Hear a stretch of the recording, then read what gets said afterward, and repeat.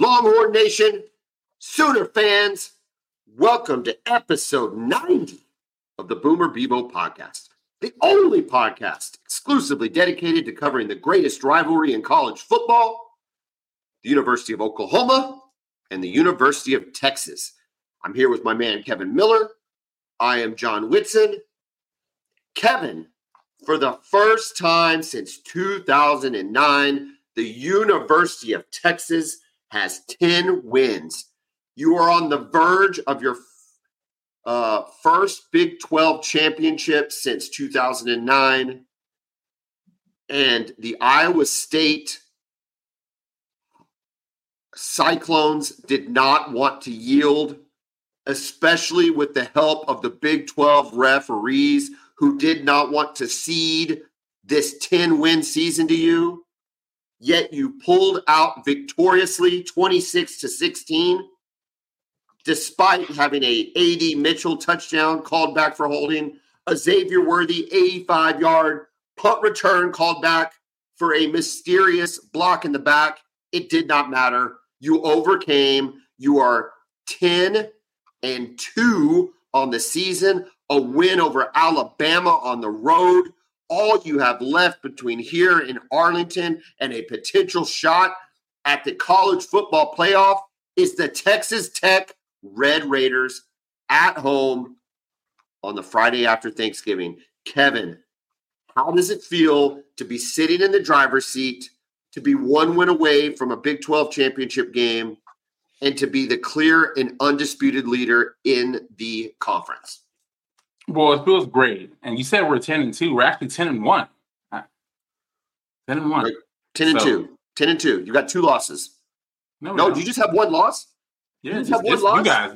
Just y'all. Y'all the only one, only blemish. Oh my gosh. I on stand an otherwise corrected. Perfect season. Yeah. I stand corrected. I hope that is not a precursor or a premonition. I stand corrected. Your only loss to the University of Oklahoma on October 7th, 2023. 34-30, last second play to Nick Anderson. But you're correct. You are correct. 10-1. It's got to feel pretty good right now, man. Yeah, it does, man. It's been a long time since we've had a season like this, right? And the team, they just keep finding ways to win. You know, I was really impressed by how they played yesterday, right? There are a couple things, of course, like with every game, that things are going to drive you crazy and just frustrate you overall. But no, I thought we had a very efficient performance. It was a professional win. Right, you go up there on a road. It was a very hostile environment. I thought they did a really good job of running the football. C.J. Baxter looked great, getting the bulk of the carries for the first time in his young career. He did a really good job, over 100 yards rushing. I thought Quinn did a good job. He was shaky in the first quarter, right? He had a couple near interceptions in the first quarter, but once he settled in, I thought he was really good. And our receivers made plays. Offensive line did a good job, and the defense was great. They let up one touchdown on that pop pass on fourth down to the tight end. It's a great play design by them. Yeah, it was a great play design. I mean, first it looked like they were just trying to get us to jump offside, right? With it being because they kind of ran to the line quick, and then the quarterback kind of got the snap and ran forward, and then just kind of a jump pass to the tight end. It was a great call. But other than that, I thought our defense was great. We covered well. We tackled well. We gave up some yards. But again, no big plays at all other than that one. So, yeah, man, I was really impressed by them. I'm really excited about where the team is going. I thought you're right. After the first quarter, Quinn was very efficient, ending up 23 for 33, 281 yards, 2 touchdowns, no interceptions. You're going up against a Texas Tech team that, I mean, has had this date circled pretty much since last season ended. Everybody's been talking about it. Texas Tech has absolutely freaking nothing to lose. Nothing. They can come in and throw the entire playbook at you. They can go trick plays. They can go zero blitz. They can do it all.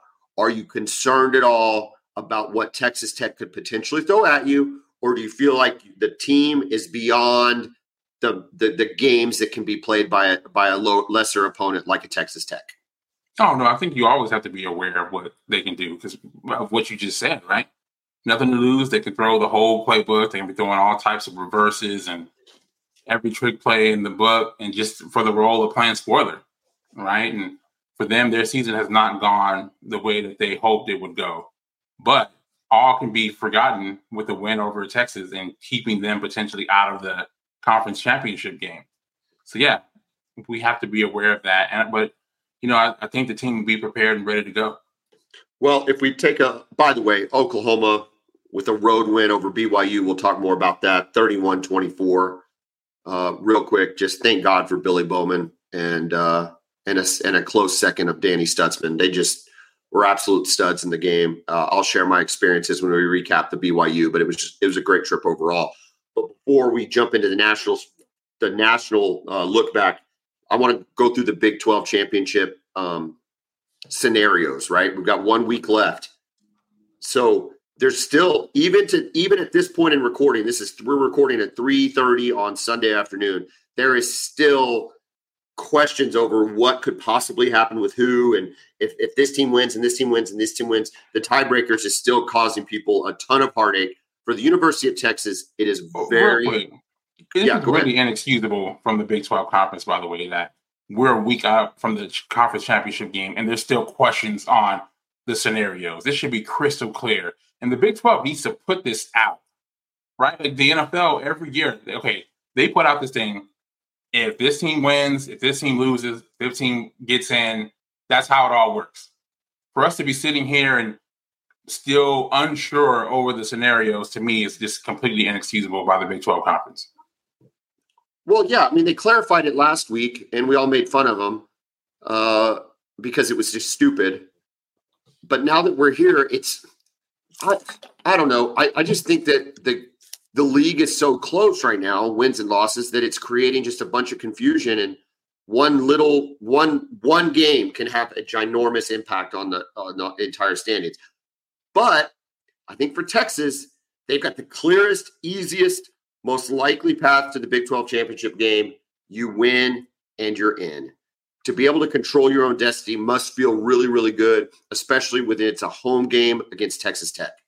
It does, because usually, if we're even in the conversation, we're playing for the conference. It's like, all right, well, if this team loses and then that team beats that team, then we're in. Now it's nice to just have it completely in your own hands.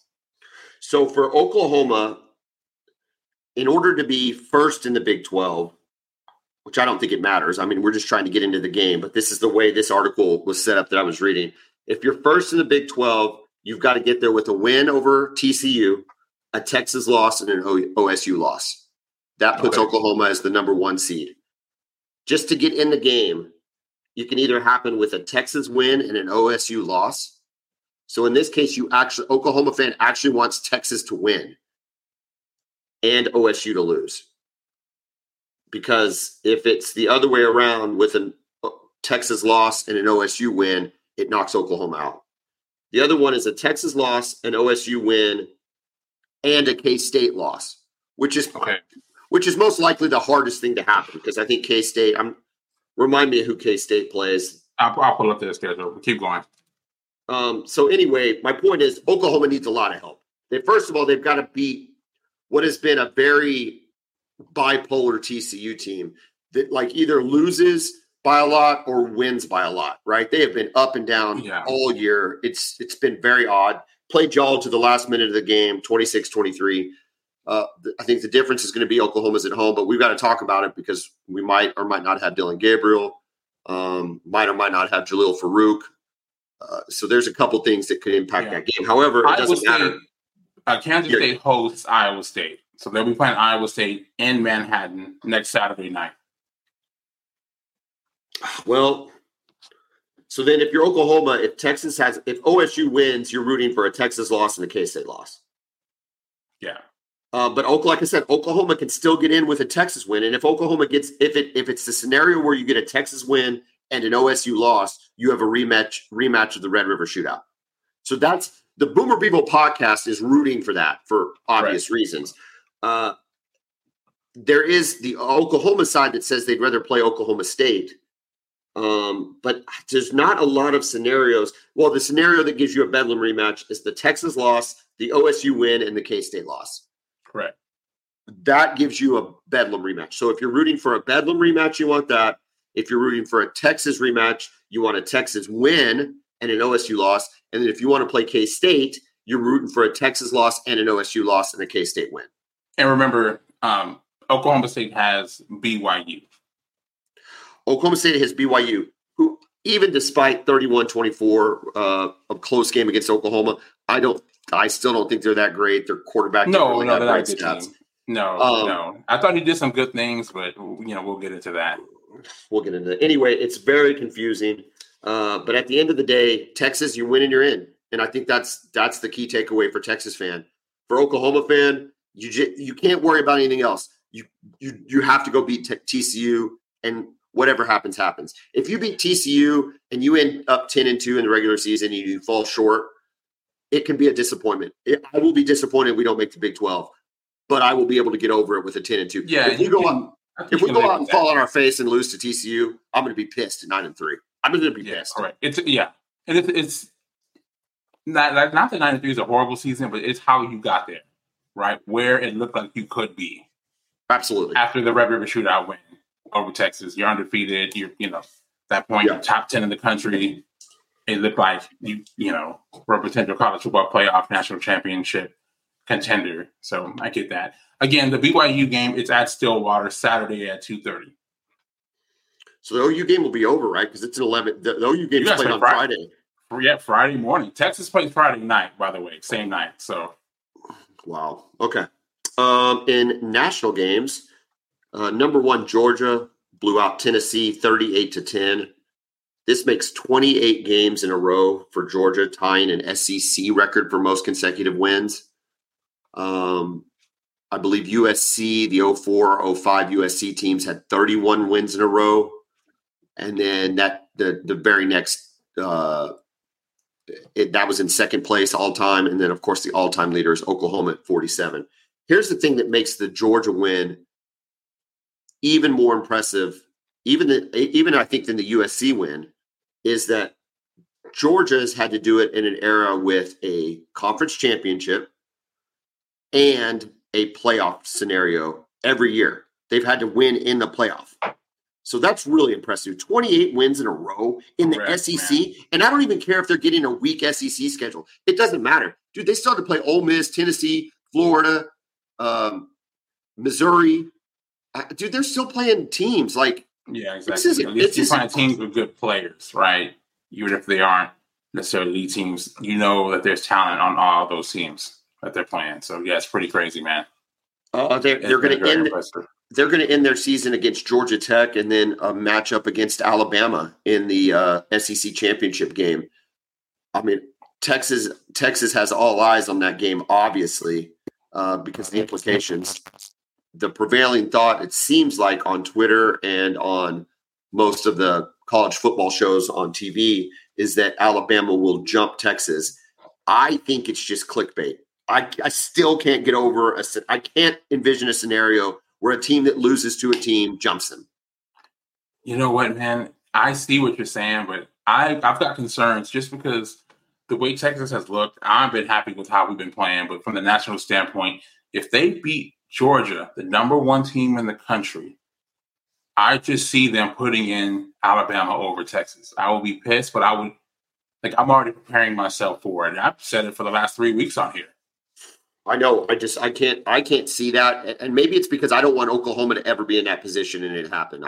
Not once we're going to a 12-team playoff, I think it's the last year that's likely to happen. It would be really kind of weird there, if you're the 12th team in, for it to be as big a deal. But the top 4, you went to Alabama and you beat them. I don't want to be the attorney for Texas on this deal, but it just shouldn't even matter. You went to Alabama and beat them. So I don't even know what we're talking about. Ohio State beats Minnesota 37-3, setting up a 2 versus 3 matchup against Michigan, who holds on to beat Maryland 31-24, but does notch their 1,000th program win. Michigan's a blue blood, but they haven't won a lot in a long time. Are you excited about Ohio State, Michigan? Oh, man. I mean, talking about game of the season stuff, it's all on the line. We've seen this from them, a few times over the last few years when both teams were undefeated. I think back in 2006, We had a similar matchup with them. Remember that with Troy Smith absolutely. playing quarterback for Ohio State, and they're both undefeated. Yeah, so it's like who's going to make the playoff, and we'll find out. Man, it's a massive game. There's so much on the line. The fact that Jim Harbaugh will not be on the sidelines coaching is a huge deal, right? And I think we saw a little bit of it this week against Maryland. And we'll see if that's something Ohio State can take advantage of, man. But I'm looking forward to this game, and I'll be all over it Saturday morning. The biggest loss of the week by a top 10, top 20 team came in a win, Florida State over North Alabama, 58-13. The win pales, however, with the loss of quarterback Jordan Travis to a ugly knee injury. This did not look good. It is not good. He is clearly out for the season. They looked okay. Their backup looked fine, but again, it's against North Alabama. They've got to go face a Florida team who just gave Missouri all they could handle. It's a rivalry game. It's a big deal. I know you, Texas fan. This is not what I'm saying. Wants to capitalize on an injury like this. However, does this kind of open that door for Texas to think if we can win out, that's one team we don't have to worry about in Florida State? It does, right? And like you said, I really don't want it this way. It was heartbreaking seeing that. He's having a great year. He's had a really good career for them. They're having a dream season, right? For this to happen, I mean, I think it's like a lower leg type deal. I'm sure he probably broke both bones in his lower leg. I saw him bring out the air cast out there. I mean, it was a horrific looking injury. It's one of those ones that they're not even showing replays of on a lot of the shows. It was that bad. So, again, they were down 13-0 in North Alabama, but there was no way they were going to lose to North Alabama, like you said, even with the backup. But Florida is a good team, where they got good players. And now, is their quarterback hurt? Did their quarterback get hurt too, though? He got hurt too, though. Yeah, I think he broke his collarbone. Maybe that balances it out? Maybe so. Yeah, I don't know who their backup is. I have no clue who they've got running. Who will Florida State play in that? Because losing to Florida won't affect them getting into the they're in the ACC championship. Yeah, it'll be against Louisville. See, now that could be where it comes to play, right? Correct. Maybe not even the Florida game, but maybe that Louisville game in 2 weeks. That could be what. Louisville had a pretty impressive performance. They went down and beat Miami down, and Miami's always up and down, but they played very well yesterday. And again, it took everything that they had, but they were able to get the win on the road. 38-31. Yeah, 38-31. So it's setting up to be a pretty good game, but man, without Jordan Travis, we'll see what they can scheme up, right? I'm sure they're going to be talking about the whole Cardell Jones deal, right? You got your third string quarterback coming in, and they win the Natty with him, right? They win the conference championship game, and they win 2 playoff games with the backup quarterback. So, man, we'll see. We'll see, man. I wish them well. Washington over Oregon State. 22-20 in a deluge, I couldn't believe there was as many fans in the stands as there were. Like, it just looked awful. Yet it didn't keep Michael Penix. He didn't have great numbers, but he was still slinging it all over the field. He went 13 for 25 for 162 yards and 2 touchdowns. DJ Uiagalelei, 15 of 31 for 164. Unfortunately, he had 2 interceptions. Washington pulls it out in the end. Look, dude, they talk about magical season. Washington is having a year, right, where they are just figuring out how to win games. I love Michael Penix. We were talking about it off air. They needed a big throw. It didn't matter, rain or no rain. They were putting it in his hands to go ahead and win the game, and he did it.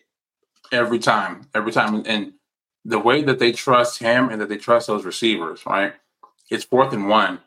They look like they're going to run a bunch from it, and they just spread everybody out, and they just go one-on-one, and they're throwing back shoulder throws to their receivers who are well covered, but they just trust both of those guys to make plays, and they just delivered all season long. Look, they beat Oregon, they beat USC, which really doesn't mean much now. But this Oregon State team, it's a good team, right? Just right outside the top 10, and to beat them on the road in those environments. I've already said this before. I thought they should have been number 4 over Florida State just because they have a better resume, right? And I wouldn't be surprised if they're ranked number 4 in the college football playoff rankings this week, not just because of the Travis injury, but just, how long are we going to just let this happen where they keep winning against good teams? And teams that the playoff committee's ranking, right? Correct. The playoff committee ranked Oregon State where they ranked them. Correct. And they're beating them. They beat Oregon. They beat Oregon State. They got to be number 4 this week. It has to be. I agree. Penix, the numbers weren't necessarily Heisman worthy, but the win was. Getting that win keeps him on track. But speaking of Heisman candidates, the Oregon Ducks demolish ASU 49-13 in the opposite of a deluge, probably the best weather in the country. He goes for 404 yards and 6 touchdowns. All this kid does is put up crazy, ridiculous stats at Oregon. Now, the interesting part about Oregon is if you look at the updated standings, they have not beaten a top 25 team. You and I think they can play with anybody in the country. I think they can play with, including Georgia, including Ohio State. I think they can play with anybody in the country. However, the argument is made that if they get put up against a Texas team who can show their record and their top 25 wins versus an Oregon team and their top 25 wins, that could be a plus in the column for Texas if Oregon is somehow able to beat Washington in a Pac-12 championship game. Yeah, I agree with that. If you watch both teams play, right, you look at it, I would say I think Oregon might be a better football team than Texas, right? When you actually watch them. But without even taking a shot at Quinn, this is not just my typical take a shot at Quinn comment. I mean, Bo Nix is a better quarterback than Quinn Ewers right now, this year. I mean, the only guy you could even say is as good has been Penix and maybe Caleb Williams, right? Yeah. But as far as teams with that record, for sure. But when you look at the resume of both teams, I do think that Texas has an more impressive resume. I think they do have a better loss, though. Losing that close game to Washington, losing to Oklahoma. No harm in losing to Oklahoma, but the fact that Washington is undefeated and Oklahoma has 2 losses. So I will give them that you have the better loss if that's a thing. If we just lost the game to somehow screw Texas, then maybe it was worth it. I don't know. Probably not. Alabama in their late season cupcake game win 66-10. Jalen Milroe goes for 197 and 3 touchdowns. They should roll against Auburn. Auburn just lost to New Mexico State. At home, by the way. At home in one of these games where they pay the school to show up, like a $1.5 million. That's a disaster. Who's coaching Auburn again? Remind me. Hugh Freeze is that first year. Oh, that's right. We talked about it. Yeah. Well, good. I'm glad you lost you. Alabama will kill Auburn in the 31-10. By the way, they didn't just lose. I didn't even write the score down. 31-10. Yes. I don't even want to think about what Milroe's going to do to them. Whatever the game is, I'm taking Alabama. Here's how they're going to spin this, right? They'll say that Nick Saban lost to Louisiana Monroe his first year at Alabama. That's just what that's what they'll say here. Rome wasn't built overnight. Yeah. Well, I don't even have a comeback for that because it's so stupid because Auburn sucks. And I don't see a scenario where they're getting any better. And the problem is you add an Oklahoma and a Texas into that conference and Auburn just falls further down on the pecking list. Correct. Right. So Auburn always was able to say, hey, we're not Alabama, but we're in the SEC. Come play for us. Now they have to say, well, we're not Alabama and we're not Georgia and we're not Oklahoma and we're not Texas and we're not LSU. And sometimes we're not Ole Miss. And heck, even some of the time, obviously, we're not even Missouri. And, maybe we're not even Florida. And don't forget Tennessee. And even Kentucky's better than we are. So come play for us because we're in the SEC. It just doesn't work that way anymore, right? They had their shot at glory with Cam Newton, and they took advantage of it. Good for them. Yeah. They won a national championship. Dream season. Speaking of the SEC, Missouri and Florida, barn burner, 33-31. Florida is up 31-30. Last play of the game, 4th and 17. Missouri's got 4th and 17, and if they don't complete it, the game's over. It's over. And Florida allows them to pick up a 4th and 17 right over the middle of the field. Luther Burton, big time receiver. Well, and I'll tell you what, Theo Wees had a big play in this game here for Missouri too. Theo Wees had a big time play in this game. And then Missouri wins it on a last-second field goal at home. I'll tell you what, Missouri's had a very good year. They should be really fired up with how they've been. It's going to be interesting to see kind of what bowl game that they can get. But yeah, they've done really well. Now, who will Missouri end up? Who will they end up playing against? Who's their final game against? Do you have any idea? Let me check. No, I don't. Arkansas, maybe. That would make sense to see. That would make sense. While you're looking that up, Penn State beats Rutgers 27-6. I got to tell you, man, I go through these Big Ten scores every week, and outside of Ohio State and Michigan, it's just like blah, blah, blah. I could care less. And the game was boring, too. It's boring. Right, it's just that offense, and they fire their coordinator. Look, the offense not going to get any better when you fire your coordinator at this point in the season. They're hard to watch, man. They really are. Even Michigan, they focus more on defense and running the football, but I can watch Michigan play. Penn State is hard to watch, man. It's hard to watch. And so even in a win, Ole Miss beat Louisiana Monroe 35-3, LSU, Georgia State 56-14. Big time game in the Big Ten, big scoring up and down the field. Iowa beats Illinois 15-13, Kevin. What is happening in the Big Ten? I'm telling you, dude, it's unwatchable football. It's unwatchable football. In the Big Ten West, I mean, just you want to talk about the most unwatchable football you can imagine. The whole division's bad. Yeah, it's rough, man. And the fact that one of these teams gets to play for the conference, so we get to see Ohio State or Michigan play against the likes of either Iowa. Could be Iowa. Could be Iowa. Yeah, probably will be. Yeah. I think it may have already been clinched. Unbelievable. I'll tell you what, BYU fan was they left the Oklahoma game encouraged with how they played because they felt like their team didn't give up and they fought all the way to the end and they played a really good game. They came up a little bit. I thought it was a great performance from BYU. So they were okay with the loss. They weren't. I mean, nobody wants to lose. They were okay. However, their spirits were greatly buoyed by Arizona throttling Utah 42-18. Listen, you think we hate each other, Kevin? You think Oklahoma fan and Texas fan can't stand each other? I continue to remind you, BYU fan and Utah fan absolutely hate each other. There were so many Utah fans at the game that were trolling BYU fan by having a Utah hat and an Oklahoma shirt on.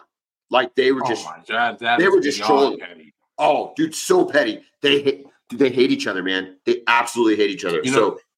Joe Young, who did a great job, who joined us for our preview episode, kind of hinted at that. I felt like he kind of took it easy on Utah fan he's trying to be a little bit professional, but I got the sense that there's no love lost between BYU fans and Utah fans. Dude, I will be unprofessional. They absolutely hate each other. They are miserable to each other, and it's palpable, dude.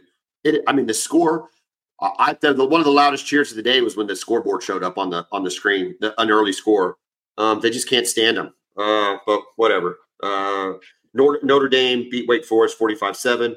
Clemson, I think, was a favorite, and we had talked about whether they should have been a favorite or not. Beats North Carolina 31-20. So Dabo's got it. He's silencing the critics. He's got it rolling. Matt Brown takes another loss. K-State, Kansas. Oklahoma needed K-State to lose. It would have really helped some of the situation out. Might not have guaranteed them getting in, but would have helped with some of the tiebreakers. Instead, K-State beats Kansas 31-27 in what was a very good football game. Kansas on their third quarterback. I'm going to give more credit to Kansas and to their head coach, Lance Leipold. He's done a tremendous job, man. To think with this team with their third-string quarterback, and they were winning for a big part of that game, right? This is a very, very even football game. I think the experience of Will Howard and the rest of those guys on the K-State offense pulled them through at the end. But no, I was really impressed with Neil Highshaw and, of course, their quarterback. He did a really good job.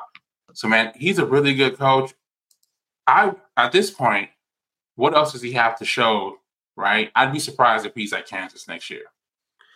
Yes, I think you leave Kansas for whatever job it is you take. I don't know what job it is that he wants. I don't think it's Michigan State. I think Kansas is a better gig than Michigan State. Who else is fired? A&M? Could he go to A&M? I mean, he's going to get paid. Would he be big enough for them? Would they want him? I mean, it's not shown he can build a program. It's just he hasn't had the pressure that A&M would provide, though. I mean, imagine the talent base. I mean, at Kansas, he does not get to pull from that talent base. And he has done a tremendous job with guys that had no business performing as well as they did. Highshaw, all those dudes. Yeah, Neil's the guy. He's from Lawrence, Kansas. Neil is, right? So it's not like he was some 5-star guy. A&M's crazy if they don't interview him. I mean, I'm not saying they like have to hire him, but he needs to be on the list. He needs to be on the list. Did you hear the interview trailer? The interview Jeff trailer? You said that last week that they were one of the guys they were looking Jeff at. Trailer. Yeah, they interviewed him, I believe, on Thursday. I don't know. That seems like a weird hire. I just think that's a weird hire, but yeah, I think he at least deserves. He warrants an interview from them. Okay. I don't think he should be the guy. I'm not saying he should be the guy. I'm not saying that. I feel like if you're Texas A&M, you got to start at the top and work your way down. I don't know. Yeah. I'm sure they have a board, right? Just like teams do with players when the draft is coming up or when it comes to recruits, they got a board. Let me ask you I'm sure he's not high on their board. We haven't talked about the USC game. We'll get there, but is Lincoln Riley's? Has he floated his name over to A&M to maybe try to start over? You know what? At this point, would you be surprised? I wouldn't be surprised. He's a Texas guy. Maybe he talks about his Texas roots, the whole deal. Says, I can recruit Texas. I've always recruited Texas. This, that, and the other. I know how the Big 12. They'd hire him. I think if he's interested, I think they'd hire him. I do. You think they hire him after going 7-5? I think they would. Correct. Yeah. I honestly think that they would.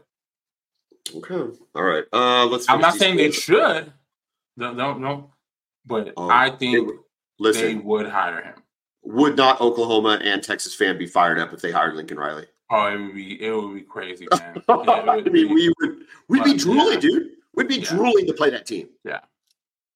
I just want to see I'm curious to see how his recruiting would be at Texas A&M. He would recruit wide receivers. He would recruit wide receivers and quarterbacks. That's what he would recruit. He's got to, whatever he does, whether it's at A&M or if he stays at SC, man, he's got to get a better recruiting staff because it's not happening, man. That's been the biggest shock. Even more shocking than them going 7-5 this year is the lack of elite recruiting that they've done. They lost 38-20 in a battle of probably the best-looking uniforms in college football. It looks great when they both wear their home jerseys like that. Kevin, they had 3 total rushing yards for USC. 3 total rushing yards. You got your score wrong on the screen, by the way. UCLA beat them 38-20. Oh, yeah. Sorry about that. And according to reports, it wasn't that close. I don't know how a team can only have 3 rushing yards. Their leading rusher, Marshawn Lloyd, had 8 carries for 17 yards. So, I mean, some of that was getting sacked or whatever. Listen, I said it last week. I've been saying it now for 3 weeks. What the heck's he going to do next year when he doesn't have Caleb Williams? I know, man. It's stay tuned. Like there's look, he didn't have Baker, and then he gets Kyler Murray, okay? And then he doesn't get Kyler Murray. Then he brings in the transfer portal, fair enough, Jalen Hurts, who you've always talked about was probably his best coaching job was Jalen Hurts. But since Jalen Hurts and that trip to the playoff against LSU, it has been a downhill slide every single year. And with highly recruited quarterbacks, Spencer Rattler, 2 years now or 3 years now with Caleb Williams, every year has been a little worse than the next. Malachi Nelson? Who's that quarterback? Nelson. Yeah, no, Malachi Nelson. Hey, dude, he's a stud. I'm sure he is, right? We wanted him at OU. This is nothing about that kid. He was going to OU. Correct. I have no idea who this kid is, except I can say with pretty safe assurance, he's no Caleb Williams. He's not Caleb Williams. Like, he's not going to roll out his freshman year and go beat Oregon, Washington, Oregon, Washington, UCLA, Ohio State, Michigan, Penn State. It's not going to happen. So I don't know what's going to happen there. And it is turning less of a vengeful, spiteful thing for OU fan. And I really believe this, and more of just kind of like a situation that we just kind of sit back and go, my God, this is really happening. Everything all that crappy talk, and a lot of that was not, was just based out of analysis. Sure. And it's like, oh no, you guys are actually correct, even though, it's crazy. It's crazy how this has turned out. You know how fans are, man. We all talk trash, and we all come up with some crazy narrative to explain why we're not as good. This is what was holding us back. And whether it's sour grapes or just what, it doesn't matter. and it's like, oh, KD's never going to win. And then he goes and wins 2 titles in Golden State, right? It's like we really wanted him to be the one that brought him down. I mean, that was never going to happen. But that's the kind of things people say, fans say, not just Oklahoma fan. But Oklahoma fan, it's like you go back and look at the receipts, dude, and it's like, oh, we'll be better off with Brent Venables. They're going to be terrible on defense. Caleb Williams will never play for this. Just go down the list, and it's just like things that people outside Oklahoma was going, those people are insane. They have no concept of what's happening. And now it's like, holy crap. Does that make sense, though? It's not so much. It makes perfect sense. Yeah, so all that crap y'all were talking ended up being correct. I just don't. I've heard rumors, and I'm sure they're rumors, but tell me if you've heard the same thing. He's lost the locker room. The players I haven't heard that. Okay. Well, and again, you just hear the stuff, but it kind of looks like UCLA is not that good, dude. That you should be losing 38-20 at home. They're about to fire Chip Kelly. What are you talking about? No, that's what I'm saying. That's what I'm saying. Yes. And then, I mean, you look at it, right? Caleb Williams, 31 of 42, 384 yards and 1 touchdown. He got sacked 4 times. And if he gets sacked 4 times, that means a normal quarterback probably would have got sacked 10. Yeah. He's Houdini when it comes to escaping pressure. There is not a more Jalen Milroe might be a better downfield runner, okay? Because Jalen Milroe is a freak. But there's nobody as good as Caleb Williams in the pocket. Nobody. No one is as elusive in the pocket as Caleb Williams. I mean, I can't tell you if I've ever seen anybody, and I'm not trying to be, prisoner of the moment here, but this man escapes pressure better than anybody I've ever seen. We saw it from his first big appearance, right? In the first play he comes in on that 4th down, we had him dead to rights in the pocket. He gets away and then takes it to the house for a touchdown. I'm like, what the heck just happened? Yeah. Seriously, I mean, I never even saw Vince Young do anything like that. No, I mean, look, I'm sure that there's a prisoner of the moment aspect to it, but he's in the top 5, like all timers, like of just, and it just furthers your point though, right? If Oklahoma fan who's been really hard on, USC, and Texas fan who you in particular, who's been a Caleb Williams fan, but you're not going to fawn all over him for no reason. I mean, we are sitting here saying one of the greatest college quarterbacks we've ever seen. And the dude went 7-5, Kevin. 7-5. Never even played for a conference title. He played Utah. Utah beat him last year. Oh, yeah. I forgot about that. Yeah, Utah beat him last year. Yeah, but never won a conference, never made the playoff. Nope. And it's crazy, right? I mean, at least with you guys, right? Your best players that you've ever had, at least your best quarterbacks. Kyler Murray, playoff. Baker Mayfield, playoff. Sam Bradford played for a national championship, right? Jason White played for 2. Yeah. Correct. Adrian Peterson was in 1. Yes. Yeah. 100%. Correct. Yeah. Right. Vince Young won a natty. Colt McCoy played for 1. Right. So, I mean, when you have historically good players, you at least want to make it count. Right. Yeah. And OU has made it count. Right. I feel like obviously you should have won a natty with one of those guys, but at least you were in the mix. They were not even in the mix. Well, it's disappointing, man, for someone who's a fan of him. It's you talk about the one that got away was the one with Baker. Bob Stoops coaches that team, and who's to know? I mean, I think we liked Lincoln as a play caller. He was great. He was still been calling those plays against Georgia, but I think the calls would have been different, especially at the end of the game. I think Baker probably at least plays for a national title in the finals. But anyway, regardless, enough about that. It's just crazy. It's going to continue to be a fascinating story. And now he goes to A&M. Oh my God, I love it. All right, closing out scores. Oh well, we need to talk about this one. This game had Oklahoma Big 12 implications all over it. Oklahoma State was down the entire first half to Houston, and you got the feeling that this was going to go the direction of the UCF game. Oklahoma State was going to fall on their face.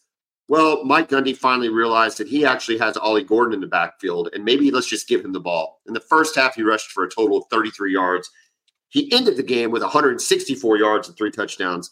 The dude is really, really, really good. And if Oklahoma State can just get out of his way, I don't see how they lose to BYU. I hope they do. Oklahoma needs him to, but I don't know who's stopping. I didn't see anybody on BYU's team that's stopping Ollie Gordon. No, me neither. Me neither, man. He's a really good football player. We talked about him the whole season, right? I told you how I wish Texas would have gotten him because he's just a special player with that size and that speed. He's tough. He can be a workhorse running back too. So Houston, though, right? We saw this kind of against Texas. We've seen this throughout the season. They come out with their hair on fire sometimes. And, man, it did not look good for Oklahoma State early. I mean, Houston, they're throwing reverse passes to the quarterback for touchdowns and everything, man. So 23-9, they got safety. I don't know if you saw that. Oklahoma State had the ball deep in their own territory, and they hand it off to Gordon, and they smack him in the end zone for a safety. It's 23-9 at that point. And remember, they're kicking off after the safety to Houston. And there's a minute and 30, left in the half. And then they throw an interception, they score, and then they get another turnover and score. So next thing you know, it's like 29-20 really quick. So, and then they just dominated in the second half. So I thought it was an impressive win for them after being down, especially on the road. Not that Houston is some kind of big time environment, but it's on the road. No, you lose the way you did to UCF a week prior, and you get down like that. It's inevitable for there to be a give up factor kick in, and it's not just kind of the nature of sports, but it didn't kick in. And I got to tell you, I think Houston was a much better shot for Oklahoma State losing than BYU. So Oklahoma fans looking at this week going, we got to win against TCU. Speaking of TCU, they beat Baylor 42-17, and then Texas Tech beats UCF 24-23. So both the teams we're playing are coming off with wins. Is Dave Aranda done? And Baylor. It hasn't gone well since that first year with Matt Rule's players, yeah. Yeah. Well, I mean, they should fire him. If they're smart, they fire him. You got to call it, and they need to call it. It's not going to get better. It's only going to get worse. Well, if they fire him, man, Lincoln Riley needs to call him and get him to LA. That's not a bad idea. Dude, he's a tough-minded guy, but I mean, I don't know. He looks like the kind of dude that just needs to be focused on one thing at a time. He doesn't look like if he sat in a job interview that you'd be like, hey, can you handle multiple things? And he goes, yeah, absolutely. I can. No, it's like, hey, do you do one thing really well at a time? Yes, I do. Okay, great. Go call defensive plays. Like, that's what you need to do.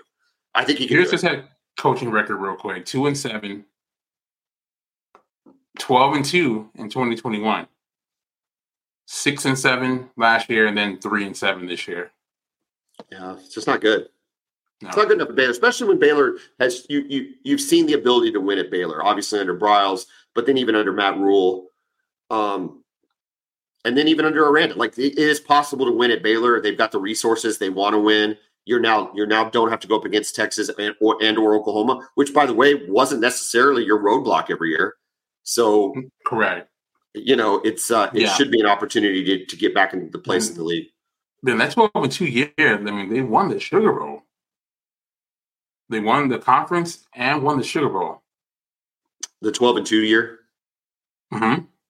Yeah. Big 12 champions and won the Sugar Bowl. And then 6-7 last year. They were ranked 10. They beat Oklahoma State on a 1-inch stop at the goal line. I mean, it was crazy. Right. One of the closest ever game-ending plays. All right. We've all had heartbreaking losses. That's beyond heartbreaking there. I can't imagine. It was brutal. Couldn't have happened to a better team than Oklahoma State. All right. I need to shout out Brown O'Haver before we start talking BYU, because Brown O'Haver paid for my way to BYU, and I appreciate it. They wanted me there in person to cover the game. Brown O'Haver is a public insurance adjusting firm, work for the insured, not the insurance company. So if you've had a loss to your home or your business that you need to file an insurance claim on, from fire, wind, theft, flood, vandalism, whatever the case may be, you want to call Brown O'Haver. 405-735-5510. Ask to speak to Kevin. Ask to speak to me. If you want some real work done, ask to speak to Jessica or Alice or Kiara. They will get you taken care of.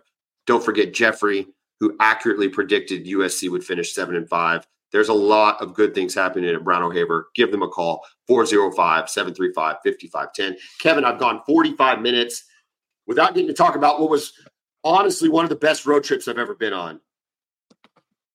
Okay, I've got to ask you this. Okay, go ahead. Real quick. Let me ask you this. I don't even know where to start. So you asked me a question. I watched the broadcast, right? They kept showing these Long John donut things that everybody in the stands seemed to have. Did you get one? Yes. Okay. How were they? Were they as good as they looked on TV? They were unbelievable. Cougar tails. Okay, so when I was there for the Virginia game, like in 2015 or 16, whenever that was, they had cougar tails for sale, but it was like 100 degrees outside. So that didn't like jive with it. Like I had no interest in trying to like a donut. Dude, it was 44 degrees and this thing looked, and it was warm and it was soft and it was covered in, I mean, if you like Long Johns with maple syrup, with maple icing on them, it was one of the greatest things ever. So there were 4 of us in our party. Okay. There was me, my brother-in-law, his son, and my daughter, and we got one cougar tail. And I had plenty, dude. I had plenty. It was really, really cool. This guy asked me there was a BYU fan behind me. He was like, hey, so what do they have at OU games? Like, what's your, like, you know, we've got cougar tails. What do y'all have? And I'm like, I don't know, Taco Mayo. Like, I don't know what we have. Like, yeah, seriously, right? Hot dogs. So I was like, I'll tell you what, we don't have cougar tails because the cougar tail was fantastic. Listen, okay. The venue. Okay. The weather ended up being pretty good. Occasional sprinkles, never really rain, maybe a little bit of rain, but was fine. Never an issue. The rain was not an issue. You got mountains in the background. You've got a fan base that, despite their team being 5-5 at that point, was rabid. Their student fans were in it. Their regular fans were in it. They had a full on, their pregame was for a 10 a.m. kick. They had a great pregame atmosphere outside the stadium, inside the stadium. I can't go on enough. And then inside the stadium during the game, just everything that they did to kind of keep the momentum going. It was a TV game. There was a lot of timeouts, a lot of weird stuff happening. But, man, they just kind of kept you in it. And despite the weather, you just never felt cold or anything. And I turned to my brother-in-law and I said, I've never really considered going to watch a college football game that didn't include Oklahoma. Like, I'm not that kind of fan that would want to go watch, just pick a team, Tulsa play SMU or something.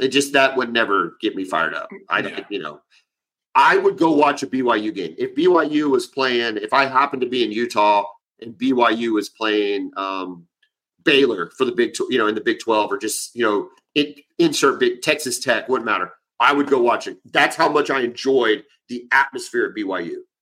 Everybody was cool. Everybody was chill, but they were rabid. They were excited. And dude, it ended up being a really good game. People can look back and go, well, man, we should have, the spread was 24.5. Listen, Dylan Gabriel goes down. Dylan Gabriel was playing really well in the first half, 13 of 21, 191 yards, 2 touchdowns. He was really moving the ball really well. You have to go to Jackson Arnold, true freshman. He didn't look like Caleb Williams as a true freshman, but he made a couple of very big time plays. He did what you needed him to do. There was a 3rd and 13 play in the fourth quarter where he hits Farouk on a deep in route that Farouk was not open. He threw him open. It was a really arm talent was there. Step up in the pocket was there. Face the pressure and put it on a dime, and he did it. It was really, really impressive. Sawchuk backed that up with a touchdown. And then 3rd and 6, 3rd and 7 was like 2.5 minutes to go, where we could have easily ran the ball.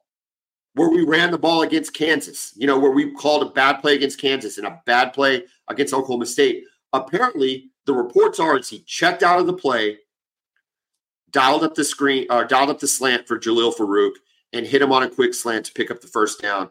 Farouk gets rocked, and he might be in concussion protocol. Holds on to the ball, first down, game over. So Arnold did what we needed him to do. Sawchuk ran for 107 yards. The best tweet of the day yesterday that I read, and I want to give the person credit. It might have been Parker Thune or it might have been Stoya. And I forgive you guys. I reposted it, so I'm not taking credit for it. I want to make sure somebody else gets credit. But they said, one of the weirdest paradoxes they've seen, where the defense is responsible for keeping them in the game and giving them a lead, and yet at the same time is the reason why the game is so close and giving them a chance to potentially lose.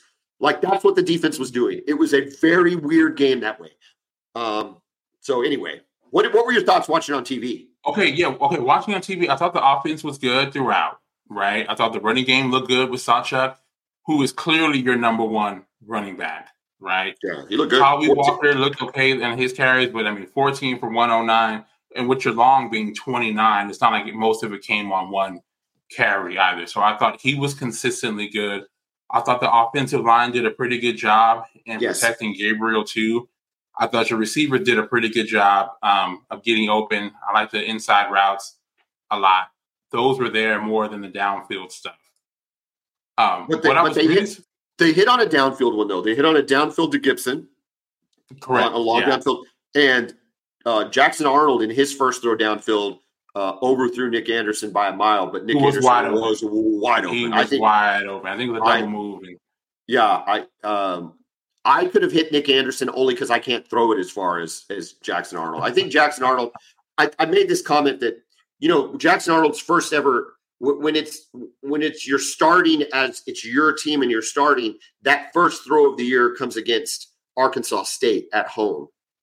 And it's a throwaway and nobody ever sees it, But you came off cold, expecting to redshirt. Now you're in a ball game with 65,000 rabid LDS church members going crazy with their cougar tails, and you've got a guy running a guaranteed touchdown, running wide open. I think he just amped up and you get excited. Overthrew it. That was not a great position for him to come into the game, right? You feel for any time a true freshman has to come in, and it's not garbage time. It's not mob duty. This is a big moment. And again, you and I were texting during the game.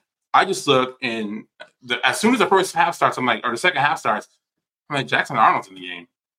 The commentators didn't even know it until after the second play.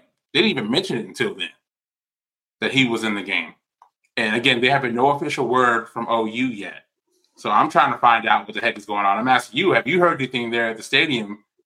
Then they went back and they showed the tackle that he took, and his head bounced off the ground pretty hard. I'm like, okay. And watching it live, I thought it was a big hit, but he popped right up. But it's probably when he got to the sidelines, he probably was a little bit woozy, and they checked him out and realized that he probably had a concussion, or at least some symptoms. I don't know where Gabriel's going to come down with Oklahoma, where he's going to kind of be remembered. Maybe it's just like the bridge quarterback, that kind of got us from Riley to whoever, or what, maybe it's Jackson, or I don't know. But he's a tough kid. I've enjoyed him being our quarterback this year. He talks a lot of trash, which I like. He backs it up. He's just so for him to pop right back up was not a surprise. But yeah, it was weird. I was at the far end, so I was in the south end zone. And when Jackson Arnold took over in the first half, it was at the north end zone. And so I'm looking at do I see what I'm seeing? Is that who I think that is? And of course, there's no other OU fans around for me to confirm that with, and I'm like, is that Jackson Arnold? Because BYU fans it was Jackson Arnold. I don't even care, So that was interesting. But I'll tell you what, defensively, Stutzman playing a flu game.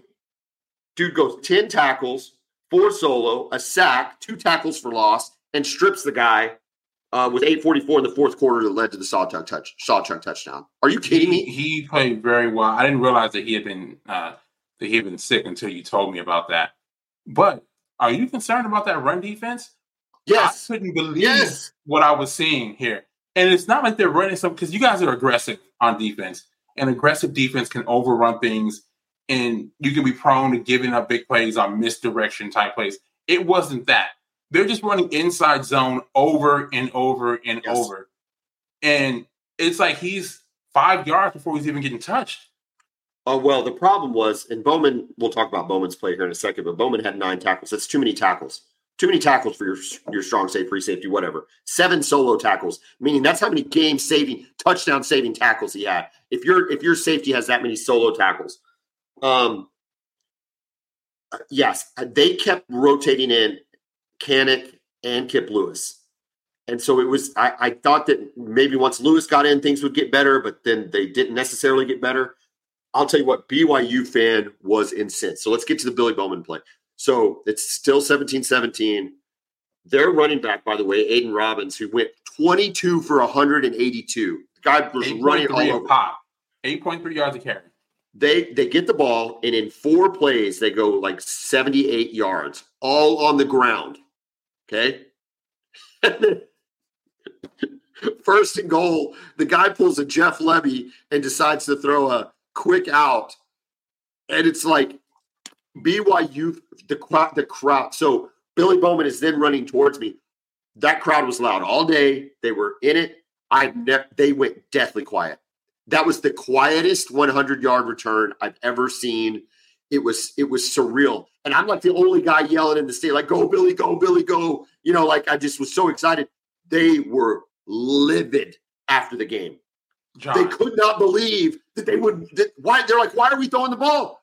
I was right there with them. I didn't have an answer. It made absolutely no sense. I mean, they were running at will and got to the 2-yard line. Yeah. I mean, at that point, there's no way that you guys are stopping them from running the football. It was like, and they spread it out and run a stop route.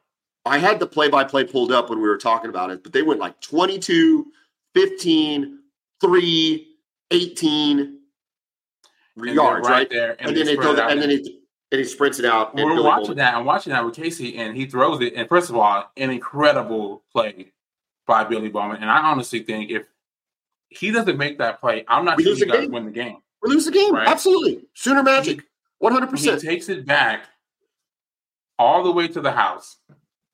And I'm thinking, like, what the heck were you thinking calling a pass play there? It made absolutely no sense whatsoever. How about the Jewish quarterback running him down? The Jewish quarterback attending a Mormon school, playing on a Saturday, I don't know, no judgment, and nearly running down Billy Bowman. Although, by the way, Bowman looked gassed by the time he was inside the 20. But that quarterback ran him down, dude. He was like, he got at least got a shoulder pad on him. For sure.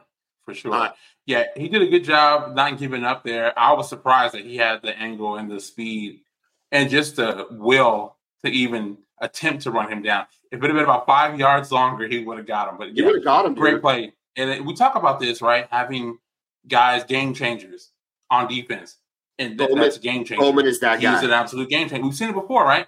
Last year, you're playing against in the Bedlam game, right? They're throwing to the end zone. He comes from the opposite hash and intercepts Spencer Sanders, right? Those are just big time plays. So, I'm still mad. I'm still mad because he was committed to Texas.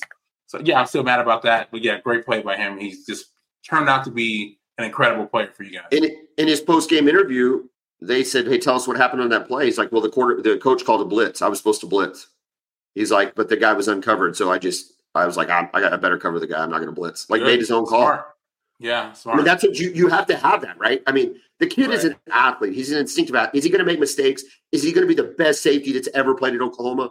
No, but he's a darn good one, dude. He's like best one we've had in a while, though. Best one we've had in a while. Almost a good athlete as his girlfriend. Almost as good an athlete as his girlfriend.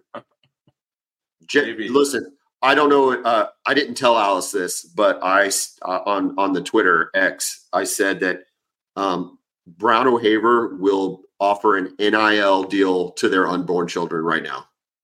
Okay, just put it on. Put it out. Just put it out there. Men's, women's, sport doesn't matter to me. They are gonna. Can you imagine? Like, I don't know how genetics actually works, but I imagine genetics works in such a way. You got a pretty good chance there. You got a good chance. Just like kind of from a Texas standpoint here. I remember Aaron Ross, our cornerback on the national championship team. We know he's married to Sonia Richards, who is an Olympic. She won the gold medal in the 400. It's unbelievable. And they have a son now. I'm like, yeah, we just keep an eye on him in a few years. About 12 years. You have to, man. You have to. Listen, Arch Manning, they talk about him coming from genes, and it's fine. Whatever. Dude, Jada Coleman, Billy Bowman genes are just a little different. I mean, holy crap. Yeah, I'm not sure who Arch's mom is, but yeah. Oh, yeah. So anyway, long story short, I'm you know what? I didn't even talk about this. I lost the pick. You lost the pick. You actually went 3-2 on picks. You went 3-2. You're 36, 22-2. I went 1-4. Just a really bad week for me. Only win was Georgia. The game was. I will tell you the one kind of bad part about the stadium and everything is their turf was terrible. I don't know if you could tell. Oh, that field. No, that was one of the worst fields I've ever seen. This is big time college football, and it's 2023. They got to get it fixed. BYU cannot have a field like that. They got to get it especially fixed. In the Big 12 now. Come on, dude. They had receivers in motion falling down. Yeah, several times. Yeah, several times. Listen, they got to call your guy because whoever does OU setting, you guys do a good job. Your turf stays, even with the horrible weather we have here, right? Or they got to switch the turf. One of the two has to happen, but it can't be like that. No. You're the play suffers, and then you're gonna have guys that are tearing and pulling their groins, slipping and sliding on that field. Can't happen. Yeah, can't happen. You're a big time program, BYU. Outside of that, the food was great. Went to a kolache place in the morning. Went to an El Salvadorian place in the afternoon after the game. Went to Moochie's on Friday night, where they have a world famous featured on. Dine-in, drivers, and dives. What's it called? Whatever. Oh, yeah, diners, drive-in, and dives. Yeah. Yeah, with Guy Fieri, just a freaking tremendous meatball sub. Anyway, Utah's a really great place to visit. I will say this, though, and people from Austin that are listening to this podcast will understand and appreciate it, is it's been a lot of California people have since moved there over the last 10 years. So when I visited, like even in 2016, it felt open. It felt, not as much traffic. It was like, man, it's going to be a great place to live. Dude, it's filled in. There's been a lot of people coming from California. Crazy. And the problem is it's in a valley, right? So there's only so much growth that can happen east to west. So kind of everything goes north to south and just kind of creates some traffic was kind of ugly and stuff. But it's different. Yeah, it's crazy how cities change so quick. I would love if we could get a home and home with BYU. Like, it was really enjoyable. And also one other thing, and then we'll talk about Texas. I think I sent it to you, and I don't know did you see, or did I send you the video that BYU produced on the Selman brothers? No, not at all. I haven't seen it. Oh, all right. I'll forward it to you after this. But for everybody else, check my Twitter, check Twitter, wherever you get your stuff. BYU actually produced a video on the Selman brothers. They created it. They interviewed the two living Selman brothers, Dewey and Lucius, Zach Selman, the current AD at Mississippi State, Barry Switzer, Barry Trammell, the guy working for the Sellout. It was so well done, dude. And it appealed to so many fans. For all the right reasons. The Selman brothers, they're a good story. Everybody knows that. They're Oklahoma royalty. But just the way that BYU perceived them was really, really cool. Just another really classy thing that BYU does. It just makes you like, why aren't we playing these guys more? Because we're going to miss, you're not going to get that at the SEC. LSU isn't producing a video of your, historic figures in your league. You know what I mean? They're throwing corn dogs at you and throwing beer on top of you. So it's just going to be a little different in the SEC. I'll forward it to you, but you need to check it out. And for all you listeners out there are watching, make sure you check it out. It was it's 8 minutes long, nothing too crazy. Really, really well done video. Kevin, we're already running long again, but we got to finish up with Texas. A huge win for you guys. We've already talked about it. Quinn looked good. CJ Baxter looked good. Your receivers look good. Sweat is making a case to be a first-team All-American. Give me your biggest takeaway from that game and give me what you think it's going to take to beat Tech on Friday. Yeah, man, it just seems like the program is just maturing, right? We're getting these wins in these situations where we don't normally get these wins, right? We don't normally finish out the TCU game. We don't beat K-State. We don't win this game on the road in this kind of environment this late in the season, right? We've seen it with Charlie Strong. We saw it with Coach Tom Herman. We've even seen it with the first 2 years under Sark, right? We get into these situations where everything is on the line and we just cannot handle the pressure. And what I'm seeing is just a maturation and just a program developing. It's really cool to see. The recruiting is good. Yeah, I was just really impressed by the team yesterday, just really in all three phases of the game. Glad to be done playing Iowa State, right? They've been a thorn in our side. Yes. I'm sure Sooner fan can say the exact same thing, right? Matt Campbell was giving us all hell. So glad to be moving on from them. And looking forward to this Tech game. Joey McGuire is going to have everything ready to go for us. But we got to be ready, like Sark said, right? We got to give them our best shot and be the aggressor when it comes to playing against them, because we know that with them at their best against us at our best, it's not close. So we got to handle business and get to Arlington the next week. Listen, you've answered the bell. You've answered the bell every time. It's Texas Tech. You should beat Texas Tech. They're not any good. Like, you should beat Texas Tech. For Oklahoma, it's not even a matter of rooting against you, because it doesn't matter for us. We need an Oklahoma State loss. So for the sake of the podcast, I'm saying just go beat Texas Tech. Like, answer the bell one last time. Correct. But the OU fan in me, who's maybe not a host of a podcast that features Texas, is thinking, I don't know if I trust it yet. I don't even know if you trust it yet. But if Quinn does and that team does, I think you go ahead and you beat Texas Tech at home. Yeah, just handle business, right? Run the ball, make big plays in the passing game, play good defense like you've been doing. I don't care what the score looks like, man. Covering a point spread, whatever. Even though we did cover against Iowa State, just win the game. Win the game, get to Arlington, see how it goes, and see where we end up. If we end up in a bowl game or somehow slip into the college football playoff, again, my expectation for them going into the season was just to win the Big 12. They're in a position to do that. Let's make it happen. To all the listeners out there, it's going to be a weird week. I'm not sure when we're going to get you a preview episode, but we will do our best to get you a preview episode, because it's a big game for Texas. For Oklahoma, a chance to go 10-2 and kind of right the ship in terms of the direction the program's heading against TCU at home. So we will figure it out. We will get you the content you've been looking for. But for all you out there who've been listening, thank you so much for continuing to listen. Like it, share it, subscribe it, whatever it is you're supposed to do. We appreciate you guys.